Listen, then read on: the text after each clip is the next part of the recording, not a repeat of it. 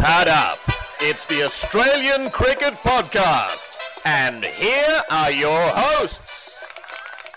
Welcome back to the Australian Cricket Podcast. I'm your host, Andrew Menzel, aka Menners, and joining me for this edition of the podcast, I have a very special guest. He played 27 Test matches for Australia, 117 one-day internationals. He's a dual World Cup winner. He's the current coach of the Australian men's cricket team, and he's also released a book called Coach, co-written with Brian Murgatroyd. I hope you enjoyed this conversation as much as I did with none other than Darren Lehmann. All right, welcome to the show. Thanks so much for coming on the Australian Cricket Podcast. How are you? Thanks, mate. Thanks for having me. So I've just been reading your really enjoyable book by you and Brian Murgatroyd called Coach, and I think podcasts and book writing are a great forum for reflection. So I guess in this short chat, I thought we could reflect on your time as a coach. No problems. It'd be a pleasure. Yeah, I wanted to start off, when you took the job as Australian coach, you said you wanted to make a difference as coach. How do you think you've made a difference since you've been the coach of the Aussie side? Oh, I think by bringing a group together, and obviously we're a new group now, reinventing ourselves as a group with a younger bunch of players coming through. We had some really good experienced players and they were superstars, and we just had to play a certain way and have everyone going in the one direction. I think that's probably one area.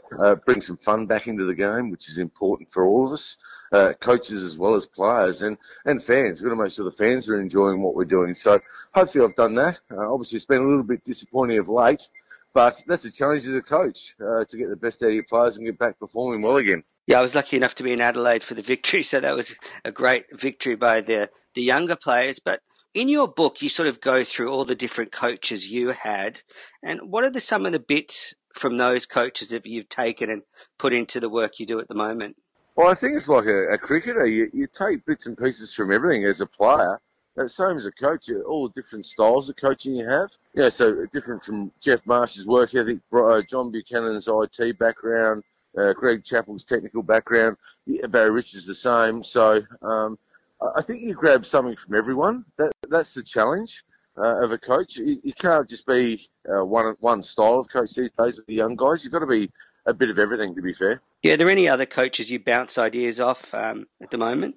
Yeah, well, you speak to the AFL coaches. There's a few of those I speak to, and obviously rugby coaches. So you're trying Michael Checker, Mal Meninga, Don Pike, all those sort of, Ken Hinkley, anyone that, I get a chance to speak to, you always bounce the ideas to become better. And I guess those guys and you have in common that you're right in the media spotlight with regular media and social media. How do you find your relationship with the media?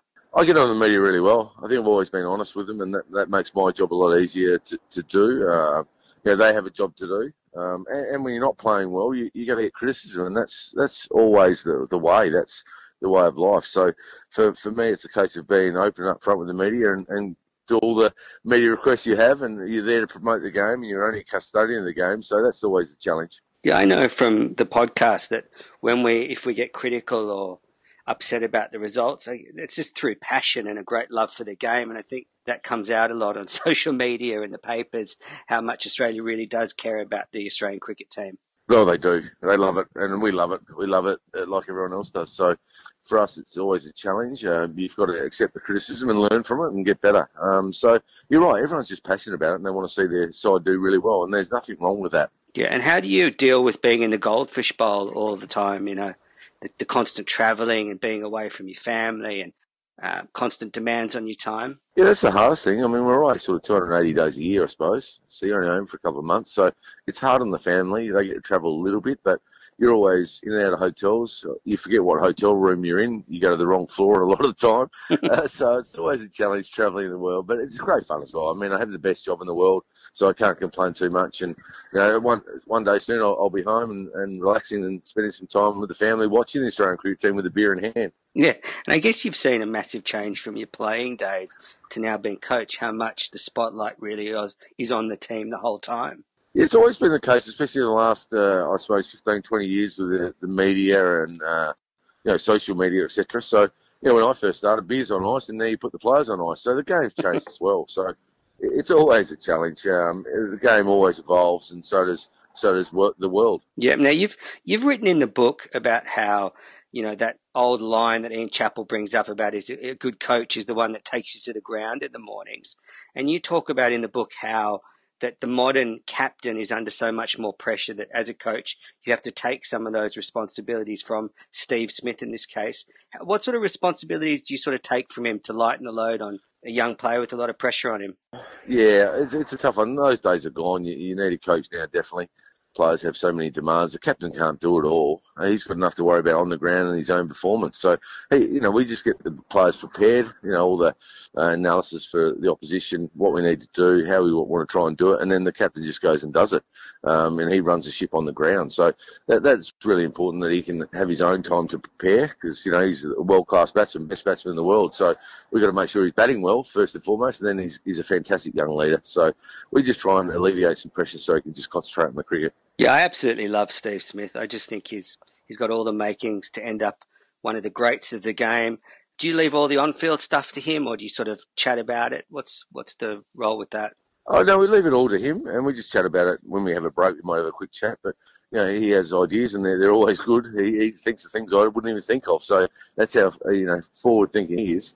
So from our point of view, we leave it to him, definitely. Now, one thing that comes out about Steve Smith is how competitive he is in everything he does. That must be great to work with. Yeah, it's always handy. I mean, if we're playing a little handball game, he needs to win every game. So he doesn't stop. He's really competitive, and that rubs off on the players as well. Now, just back to some of the coaching. You wrote in your book that one of the key aims is to get the players to match their aspiration with their focus, which I thought was really interesting because everyone talks, I'd love to play for Australia, but actually having the focus to do that. How do you do that with the top level players? Well, they're pretty focused full stop now anyway. They're playing for their country. So we just speak about a history, a tradition, and get them really respecting the past and then creating their own culture, their own history when they're playing for Australia. In the book, you also talk about your career and how you felt like you could have maybe got more out of your playing time. Do you sort of share that with the players and use your experience to guide them? Yeah, definitely. Definitely. I tell them, I made mistakes. There's no doubt about that as a player. So you share those and having been through all those experiences, it's always handy that you can actually talk to a player about a different experience he's encountered in the game or off the ground. Now, there's some great stories in your book. One of my favourite stories is from the 1999 World Cup, where you write about the failed booze ban that started at the beginning of the World Cup and then was summarily dispatched when the results didn't go your way. What was that like? Oh, it's no good when you can't have a beer. I'll give you the strong tip. But this day and age, it's different in those days. The guys don't hardly drink these days. They're totally professional in what they were doing. Not saying we weren't professional, but we always like a beer and enjoy ourselves. So it's a fine balance. It's like curfews. I don't think they work. We're all adults, and we have our lives to live. If you make mistakes, then you either don't get selected or you have issues that way. So, I think that adults to run their own life. Yeah, I think what was interesting about that story is that, if you have too many rules and players can't relax, that it just affects the playing group. So I guess you've got to find the balance between making rules and letting players run their own life. That's right. You've got to find that, happy balance. And that can be tough at times because where you're touring affects what you do sometimes. So, yeah, it's a challenge, but it's a good challenge. So everyone's good and buys into it and away we go. Now, before you go, I wanted to ask you about the role of the team psychologist. I found that really interesting that you wrote about the way the team psychologist has come into the team and how he works with them and how you were talking to your psychologist about you really love your players. How is that relationship having a psychologist in the group? Oh, I think it's really important, mate, because obviously players got to have a confidant they can speak to that we don't know about, and that's okay. There's issues that go on in people's lives that we wouldn't know about as a coaching team, and we have that guy, he's a fantastic operator, and he's very confidential, and he talks to the players and helps them through a lot of different issues, whether it's on field or off field. So it's always good to have that sounding board. I use him a lot because obviously I've got a lot of issues trying to help players and working out what the best way is to go. So sometimes that little guidance is always good for you. And I think it's important for the players to have that someone they can fall back to. You touch on in the book the dual roles of being the coach and a selector. And I guess this is where the psychologist might come in, that it can be someone who's, totally neutral to talk to about emotional things that they might not feel comfortable talking to you or Steve Smith about. That's right. We're not qualified to talk about that. Yeah, we can talk about our life experiences, but we have someone that's qualified to actually help and deliver that to the player, which is pretty important. Yeah. Now, before I let you go, I just want to ask you, what is it like seeing your son, Jake Lehmann, running around for South Australia and treading the same paths that you tread not so long ago? It's exciting. It's nerve-wracking as a dad, first and foremost, and I always hope he does well. But it's exciting for him. He's done it all on his own. His dad's been away his whole career, so he's going about it the right way. Does a good job and works hard, and that's all he can do. So it's great. Really nerve-wracking when I get to watch him, but it's great fun. And do you find that do you like coach him a little bit? Do you give him tips, or do you just step back and just let him sort of seek coaching out somewhere else? As a dad, I give him a little bit of advice here and there, but most of the time it's about him, doing the things he does well. So for me, it's a catch-22. Don't get too involved, but give him the advice when he asks for it and offer some little hints along the way. Yeah, it must be exciting to think that he might be playing in the Australian team in the next couple of years while you're coaching. Yeah, you never know that. If he got there, I'd probably have to do something else. I know you've said that if he comes up in the selection table, you'll leave the room. I guess you'll have to deal with that when it comes. Yeah, that happens. Yeah, you have to deal with it when it comes, mate. That's all I can do. Well, Darren, thanks so much for coming on the podcast. I really, really appreciate it.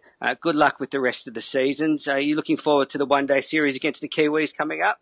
Yeah, we are, mate. So looking forward to that. Starts this week. Looking forward to a good performance from the one-day guys. And thanks for having me on the show. Yeah, thank you very much, Darren. I recommend your book, Coach, to all the listeners. Bye-bye. Thanks, mate. What a marvellous stroke. He's played no better shot than that in the whole of this series.